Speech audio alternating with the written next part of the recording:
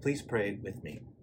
And Father, now we ask that your grace and your mercy would be upon us. Father, even though that we face so many setbacks and so many challenges, you are faithful in ensuring that your word is made available to your people. And we thank you, Lord, that even in the midst of COVID-19, your word has been faithfully been preached. And we thank you that the accessibility of it has been able to reach to all of the saints at NCF and even beyond. And so, Lord, we ask once again that you will do that work of disseminating your word to where your people are at, so that no matter where they are and what they are struggling with, that we will all be lifted up into the wonderful countenance of our great God. Lord, would you strengthen us now, and that you would bless this message in spite of the one who brings it. For we ask all these things in Jesus' name. Amen and amen. You know, as far back as I can remember, I've always been a picky eater. And no, it's not because I'm a snobby eater or I have a sophisticated palate. No, it's actually because of something quite tragic, something quite serious. You see, I was born with a very, very weak stomach. You see, unlike so many of you foodies out there, I can't really indulge in all the flavorful, diverse foods that are among us. You give me anything too sweet, anything too spicy, anything too raw, anything too rich, and I'm in big, big trouble. Case in point, in the first year of our marriage, Sarah's father, my brand new father-in-law, wanted to welcome me into the family. And so what did he do? He took me out to dinner. And because this was the first meal he would ever pay for, I felt especially obligated to eat as much as I could. But of course, I would end up having to pay for that in the form of a rude awakening at 2 a.m., where tremendous pain in my chest woke me up to where I had no choice but to finally shake my brand new wife. Sarah, I can't breathe. I can't breathe. It was at that moment that I realized that a minor heartburn incident felt like a massive heart attack. It was crazy. It was quite overwhelming. Not being a foodie is really my plight in life, especially here living in New York City, and especially being married to my wife, as well as the father of my kids, and even your pastor, because my wife, my children, and even some of you have kind of rubbed it in my face of how I can't enjoy food like all of you can. But you know what? Over the years, and after countless abuse of being scrutinized and made fun of my lack of being able to eat like all of you, I've been able to come up with an able defense with a very short, pithy statement that goes like this. Hey, I don't live to eat, I eat to live. I love that statement because it makes me come across as being so holy, so self-controlled, so godly. Meanwhile, making all of you look heathenistic, so uncontrollable, and even foolish. But you know what? The Bible would actually say that I am the fool to think that way with regard to food because of the topic that we're looking at today, and that is the topic of the Lord's Supper. We're continuing our sermon series entitled The Way We Worship. And the whole point of this series is to understand why we do what we do, the way we do it, in the context of the church gathered together on the Lord's Day to worship our great God. And today, as I said a moment ago, we're going to be taking a look of the sacrament known as the Lord's Supper. And just like the sacrament or ordinance of baptism, so many Christians today don't really understand the significance or the meaning of the Lord's Supper. And as a result, so many Christians endanger themselves of minimizing the impact that God intended for us to have as we partake in the Lord's Supper. And so, to not allow that to happen, I want to share with you from God's Word the significance of what the Lord's Supper is. And to do that, 3 things I want to share with you today. 3 points. First, we're going to talk about the meaning of the supper. Then we're going to talk about the danger of the supper. And then we're going to end it with the dissatisfaction of the supper. The meaning of the supper, the danger of the supper, and finally, the dissatisfaction of the supper. Let's begin with the first point, the meaning of the supper. Now, before we jump into the text, first, let me set the stage by giving you some crucial background information. The events that are recorded in our passage happened on the night that Jesus was betrayed, later falsely arrested, and also, therefore, later condemned to die the next day by crucifixion. So what that tells us is the evening of these events in our passage happened to be the last night of Jesus' life on earth. And not only so was it the last night of Jesus' earth, that means the meal that he's eating with his disciples in our passage was his also final meal on earth. Now, here's where things get interesting. When you look at what it says in verse 17, you come to discover that this first night happens to be the first night of the Jewish festival known as the Festival of Unleavened Bread. And for those of you who've attended Sunday school, read your Bible, you may not recognize that Jewish celebration, but you may if I told you its more popular name, and that is the Passover. The Jewish Passover. And for those of you watching who are investigating Christianity, you don't know much about the Bible, you might not know what the Jewish Passover is. So let me give you a quick synopsis of what's going on here, okay? If you ever read the book of Exodus, which is a book in the Old Testament, there you come across the famous story of the prophet Moses sent by God to set God's people free from slavery under the bondage of the king of Egypt, Pharaoh. In fact, if you ever watched the classic Charlton Heston movie, The Ten Commandments, or the Disney adaptation, The Prince of Egypt, you may recognize the famous dialogue that occurs between Moses and Pharaoh, where Moses says something to the effect of, "Pharaoh, let my people go," to which Pharaoh responds, "No," right? And back and forth they go, seemingly going nowhere. And so, what does God do to get the ball rolling? He decides to send 10 plagues, against the nation of Egypt. At first, Pharaoh, being the proud man that he is, he's not much impressed and therefore intimidated to do anything different. But then, as each successive plague comes upon him and his nation, Egypt, the worse they get, to where at some point, midway through the various plagues, Pharaoh tells Moses, "Okay, look, Moses, if you pray to your God and you tell your God to stop these plagues, I will promise to release your people. I will set the Jews free so they can worship their God." But here's the thing, this Pharaoh is a tricky politician, because the moment where God releases the plague upon Egypt, Pharaoh changes his mind and he changes his tune and he says, "No, Pharaoh, I'm sorry. The Jews are going to stay as my slave. I will not let your people go." And on this goes until at last God feels that he has no choice but to finally send the 10th and most detrimental plague, the plague that finally causes Pharaoh to humble himself and to do the right thing of letting God's people go. And you know what that plague was? It was taking of the life of the firstborn sons of Egypt. You see, God had no choice but to really get Pharaoh to a point where he would finally humble himself. And that's exactly what God did. God sent his angel of death to go into the land of Egypt, and he did take the life of all the firstborn sons of Egypt. But to ensure that the angel of death wouldn't take any of the firstborn sons of Israel, of the Jews, he commanded his people to take an unblemished lamb, to sacrifice it, and to smear the blood of the lamb on the outside doorpost of their homes. Why? So when the angel of death would go through the land of Egypt, he would see the blood-stained doorpost, and he would pass over, sparing the lives of all those who were inside that home. Hence, we get the name Passover. And to this day, Jewish people everywhere celebrate this Passover. How? By eating a lamb and eating tons of unleavened bread. Hence, we get the other name for this celebration, the Feast of Unleavened Bread.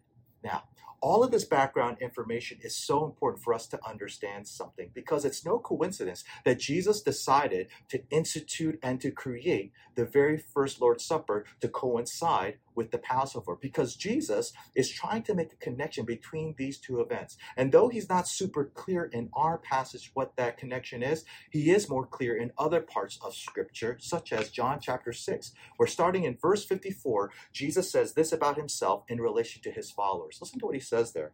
He says, quote, "Whoever eats my flesh and drinks my blood has eternal life, and I will raise him up at the last day. For my flesh is real food, and my blood is real drink. Whoever eats my flesh and drinks my blood remains in me, and I in him." Now, when many of Jesus' followers initially heard these words, they had no idea what to do with it. And as a result, many of Jesus' followers at that time left him. They stopped following him. And the ones that did remain, the original 12 disciples, they too didn't know what to do with these words of Jesus.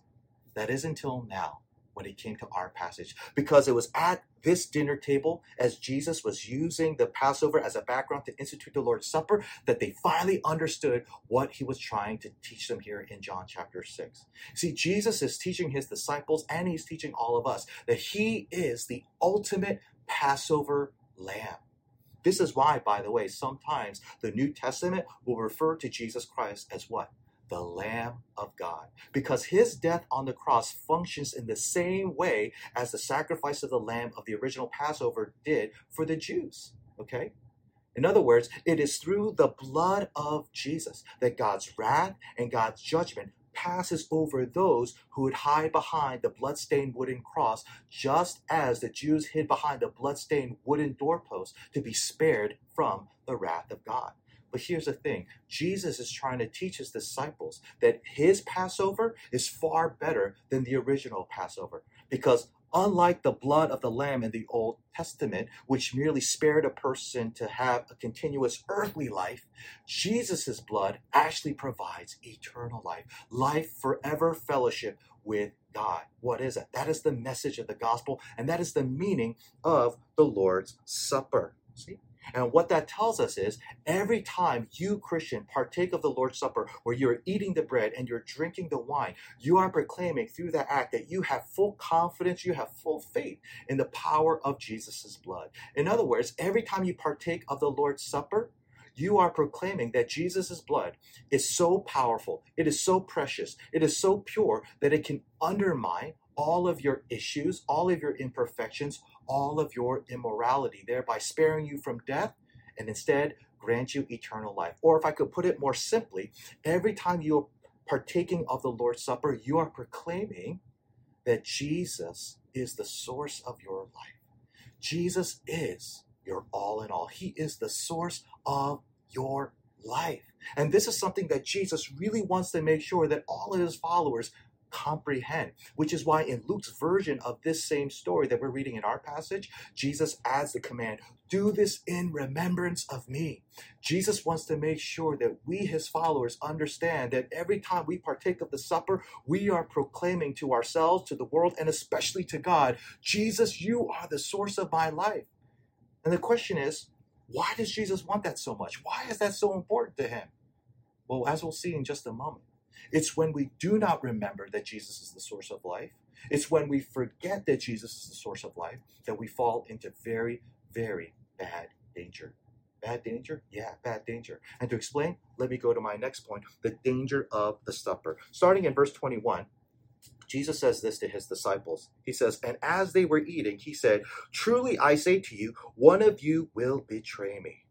Now, if you're familiar with our passage, you'll know that Jesus is talking about Judas Iscariot, the infamous disciple who would end up betraying Jesus, okay? And here's the thing, Jesus knew that his disciple Judas was going to betray him even before Judas decided to do it. And because Jesus knew this, he says this about Judas in front of Judas, as well as in front of the other disciples. In verse 24, Jesus says this, woe to that man by whom the Son of Man is betrayed. It would have been better for that man if he had not been born. Now, when you first read these words of Christ, you can't help but to feel as if Jesus is threatening Judas, as if Jesus has a spirit of rejection, a spirit of hatred, a spirit of animosity towards Judas by saying these words. But if that's what you're thinking, you could not be more wrong, okay? And let me tell you why. Notice that Jesus says what he does in verse 24 before he gives out the bread and the wine, before he starts giving out the Lord's Supper, okay? You see, that is such a significant thing. Because if the meaning of the supper is that Jesus, you are the source of my life, that also means nothing and no one else is the source of your life.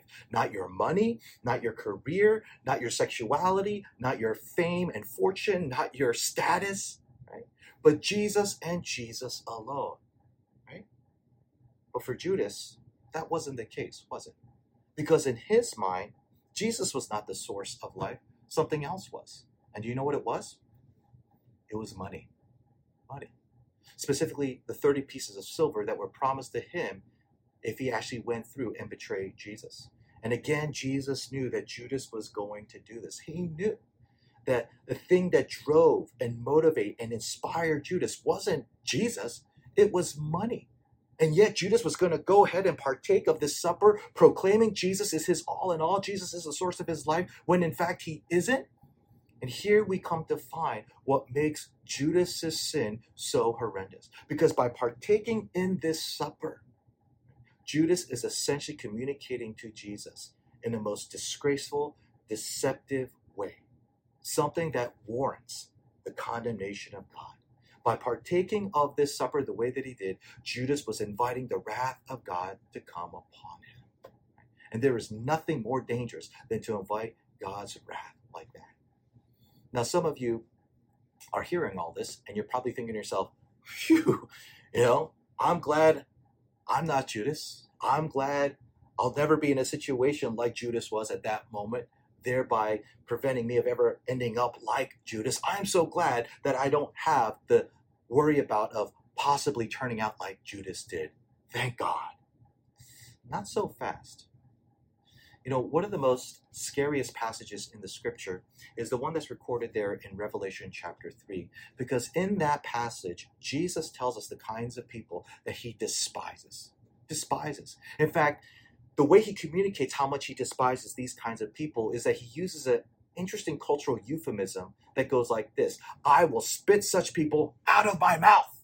Now you hear that and you're like, what does that even mean? But New Testament scholars tell us that euphemism simply expresses severe judgment that takes on the same kind of flavor of judgment that Jesus is telling of Judas in verse 24 of our passage. Now again, many of you hear this and you're thinking, phew, I'm glad that doesn't apply to me. And the reason you think that way is because you assume that the types of people that Jesus despises are the bottom of the barrel types of people. The serial killers, the child rapists, the pedophiles, people who are just really gruesome, disgusting people. But to your shocking surprise, when you read Revelation chapter 3, those are not the types of people that Jesus rejects and judges. The people that he spits out of his mouth? Lukewarm people, specifically lukewarm Christians. Now, if you have no idea what I mean by lukewarm Christian, if you're not really clear on what that means, consider this quote from Pastor Francis Chan. I think he gives a powerful and clear exposition of what it means to be a lukewarm person. Take a listen to what he says. Quote, lukewarm people don't really want to be saved from their sins. They want only to be saved from the penalty of their sins. They don't genuinely hate sin and aren't truly sorry for it. They're merely sorry because God is going to punish them. Lukewarm people don't really believe that this new life Jesus offers is better than the old sinful one. Lukewarm people are moved by stories of people who do radical things for Christ, yet they do not act. They assume that such action is for, quote, extreme Christians, not average ones. Lukewarm people call radical what Jesus expected of all of his followers. Lukewarm people rarely share their faith with their neighbors, coworkers, or friends. They do not want to be rejected, nor do they want to make people uncomfortable by talking about private issues like religion. Lukewarm people gauge their morality or goodness by comparing themselves to the secular world. They feel satisfied that while they aren't as hardcore for Jesus as so-and-so, they are nowhere as horrible as the guy down the street. Lukewarm people say they love Jesus, and he is indeed a part of their lives, their money, and their thoughts, but he isn't allowed to control their lives. Lukewarm people attend church fairly regularly. It is what is expected of them, what they believe, quote, good Christians do, so they go. Lukewarm people think about life on earth much more often than eternity in heaven. Daily life is mostly focused on today's to-do list, this week's schedule, and next month's vacation. Rarely, if ever, do they intently consider the life to come. Lukewarm people do whatever is necessary to keep themselves from feeling too guilty. They want to do the bare minimum to be, quote, good enough without requiring too much of them, end quote. These are the characteristics of lukewarm people. And Christian, let me ask you, as I read these descriptions, did any of them describe you? Did all of them? If they do, then maybe, just maybe, your initial sigh of relief is a little bit too premature. You see, when most people read this warning Jesus gives Judas in verse 24, they just assume that it's an exclusive warning that's tailor-made for Judas and Judas alone, as if it could never apply to any other person. But that is clearly not the case, because you see the same kind of warnings being given by other spiritual leaders to other people in the church. Case in point, if you read what Paul says to the Corinthian Christians in 1 Corinthians 11, you come to find a similar sounding warning. Take a listen to what he says starting in verse 27. Therefore, whoever eats the bread or drinks the cup of the Lord in an unworthy manner will be guilty of sinning against the body and blood of the Lord. A man ought to examine himself before he eats of the bread and drinks of the cup. For anyone who eats and drinks without recognizing the body of the Lord eats and drinks judgment on himself. Paul is warning the Christians in Corinth the same kind of warning that Jesus gave Judas in our passage of verse 24. And in a nutshell, what Paul is basically telling Christians there is be careful how you approach the supper of Jesus. Be careful how you approach the table of the Lord. Make sure that in your heart of hearts, you really understand the meaning of the supper, that in your heart of hearts, Jesus is the source of your life. He is the joy of your life. He is the meaning of your life. He is the hope of your life. He is the center of your life, that Jesus really is your all in all. Because if he is not, due to money being the source of your life, due to career being the source of life, due to your sexuality as the source of your life, due to your finances as the source of your life, and yet you still partake, you are essentially treating Jesus no differently than the way Judas treated Jesus. And as a result, you are inviting God to pour his judgment upon you. This is why, by the way, every time we partake of the Lord's Supper at NCF, I do something known as the fencing of the table. The fencing of the table. And what that basically means is before anybody comes up to partake of the bread and the wine, I give out a warning to all the people present to say, make sure you really understand the meaning of the supper, that you really understand, okay, that Jesus is the source of your life and you really mean it. And practically what that means is if you're not a Christian, you shouldn't come up and partake of the elements. Because by doing so, you're claiming Jesus is your Savior and you're not even sure if you believe. Don't do that. Okay? And if you are a Christian, but you're living in unrestrained, unrepentant, unconfessed sin, you shouldn't be coming up either as well. Because by doing so, you are proclaiming through your actions that Jesus is the source of your life. He's the all in all of your life, when in fact he is not. And again, by doing that, you are behaving no differently than Judas. And again, you are inviting God's judgment to come upon you. And that is the last thing that Jesus wants for anybody, but especially Christians. Listen, Jesus didn't come to expose you to his judgment. He came to save you from his judgment. That's why he gives out this kind of warning to us through the pastor proceeding of the Lord's table. And guess what? It's not just you that Jesus loves, but it was also Judas. You see, again, many people assume that the warning Jesus gave Judas in verse 24 was a warning driven by hatred and rejection and animosity. But no, it wasn't.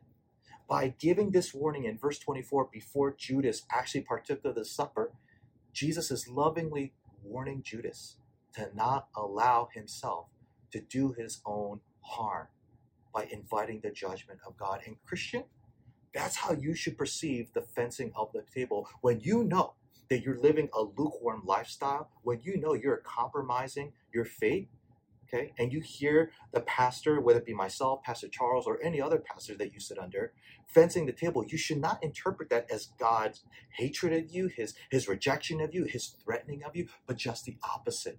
It's God's incredible love for you, to where he does not want you to put yourself in a situation where you are essentially lying to him and being dishonest with yourself.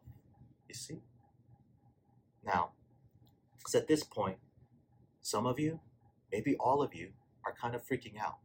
Because as you hear this sermon, you're concluding that the only way that you can partake of the Lord's Supper is if there is no trace of lukewarmness in you, okay?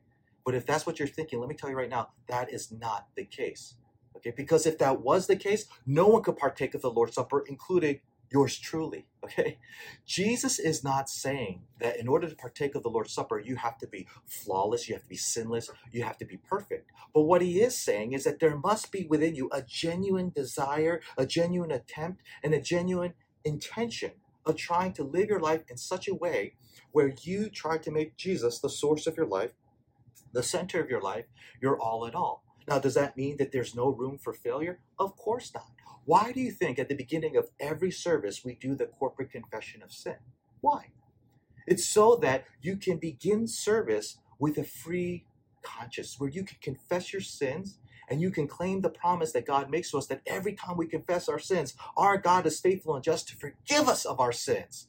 So when the latter part of the service occurs, that includes the partaking of the Lord's Supper, you don't have to worry about the danger attached to the Lord's Supper, because you've already confessed, you've already acknowledged, and you've already depended upon, once again, God's mercy and grace to cover over your sins, thereby making the supper completely safe for you to partake. with that in mind, when I ask this question to you, Christian, is Jesus the source of your life? Is he your all in all? And your honest response is, Pastor, I'm sorry, he isn't. But I want him to be. Then I'm here to tell you right now, this supper, this Lord's Supper, is specifically designed for you. It is intended for people like you. How so? Well, let me go to my final point to explain the dissatisfaction of the supper. In verse 29, Jesus says this, "For I tell you, I will not drink again of this fruit of the vine until that day when I drink it new with you in my Father's kingdom." Now, this is a very important verse because it tells us that this meal that Jesus is having with his disciples, it's an incomplete meal. And when I say it's incomplete, I'm saying it's not designed to satisfy the disciples. In fact, just the opposite. It's designed to dissatisfy them. What do I mean by that? Well, let me see if I can explain. The Lord's Supper is essentially the new Passover meal for God's people today. It remembers, commemorates, and teaches us what Jesus did for us on the cross in the past. But here's the thing. The Lord's Supper is not simply a meal that causes us to look at the past. According to verse 29, it's also a meal to have us look to the future, because look at what Jesus says in verse 29. He says that this meal I'm sharing with you guys, it's not our final meal together, which is kind of weird because technically it was his final meal with his disciples before he died. But you see, what Jesus is trying to convey to his disciples and to us today is that there is still a final meal to be had with Jesus that has not yet occurred, okay? Evidenced by the fact that he says that there is another drink that I will have with you in the future. And in Luke's version of this same story, he says there's another meal I will eat with you in the future. So what this tells us is that the Lord's Supper is a meal that promises another future meal with Jesus, which therefore means that the Lord's Supper is not designed to satisfy our appetite. No, just the opposite. It's designed to increase our appetite. You see, in many ways, the Lord's Supper is like an appetizer. It is a foretaste of a more glorious, a more greater meal, to where when we remember that, when we recognize that, that practically strengthens our faith and strengthens our confidence that Jesus truly is the source of our life. He is our all and all. And to help flesh that out for you, let me kind of share a personal story of application. When Sarah and I were dating, we were long distance. And for those of you who've ever been in a long distance relationship, you know how very hard that is. And it was hard for us, but you know what? It got even more hard the moment we got engaged. Because the more we committed to each other of spending the rest of our lives together, the more aware we were of how we were not yet together right then and there. And it was so hard. It was such killer to go through that kind of experience. And one particular moment of our engagement felt like it was the worst of all. And that was the day that Sarah had to sample the wedding cake. I still remember the phone call like it was yesterday.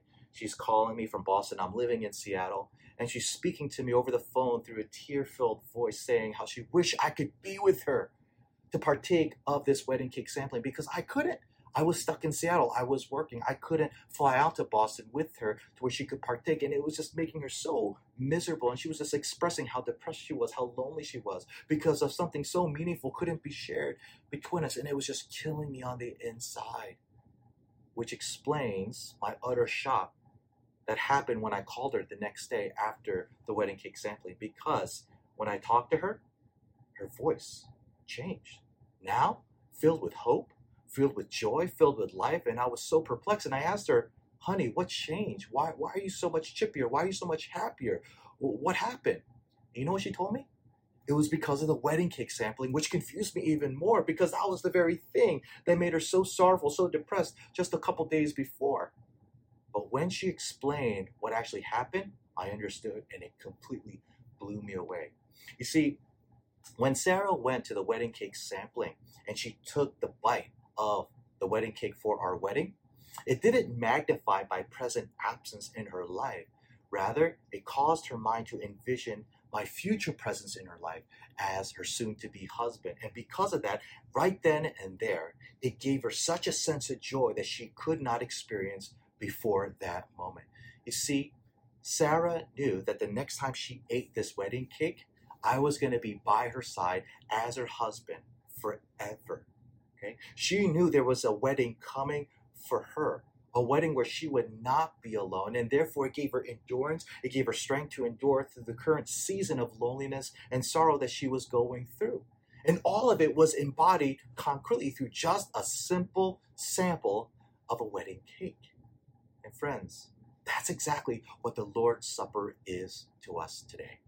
Take a listen to this quote from theologian Peter Leithart. Listen to what he says in regard to the Lord's Supper. He says this, quote, "The Lord's Supper points towards the goal of all creation and history, the ultimate wedding feast, and if faithfully celebrated, brings that goal nearer to full realization. The Lord's Supper teaches us that our present experience of God's presence and blessing is incomplete. We have tasted that the Lord is good, sampled a bit of the heavenly gift. We have entered into the sanctuary, but we are not yet filled. Like eating popcorn, the supper just makes us want more. The taste makes us long all the more for the consummation of the promise, when we shall see God face to face, known even as we are known, and sit with him at his table in the eternal kingdom of heaven."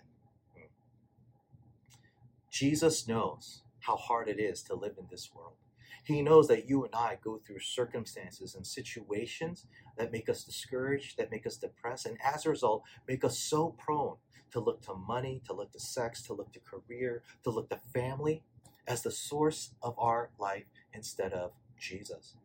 And it's because of that, Jesus says, if you want to make sure that doesn't happen, if you would want to make sure that you don't indulge in cheap meals that end up making you into lukewarm people, you need to remember what the Lord's Supper is pointing to. You need to remember the wedding feast coming for you, where your bridegroom, Jesus Christ, is going to come for his bride, you, his church, and you are going to be together with him, celebrating for all eternity, where all of the setbacks, all the sufferings, all the sorrows that you're going through now are going to be completely absent forever.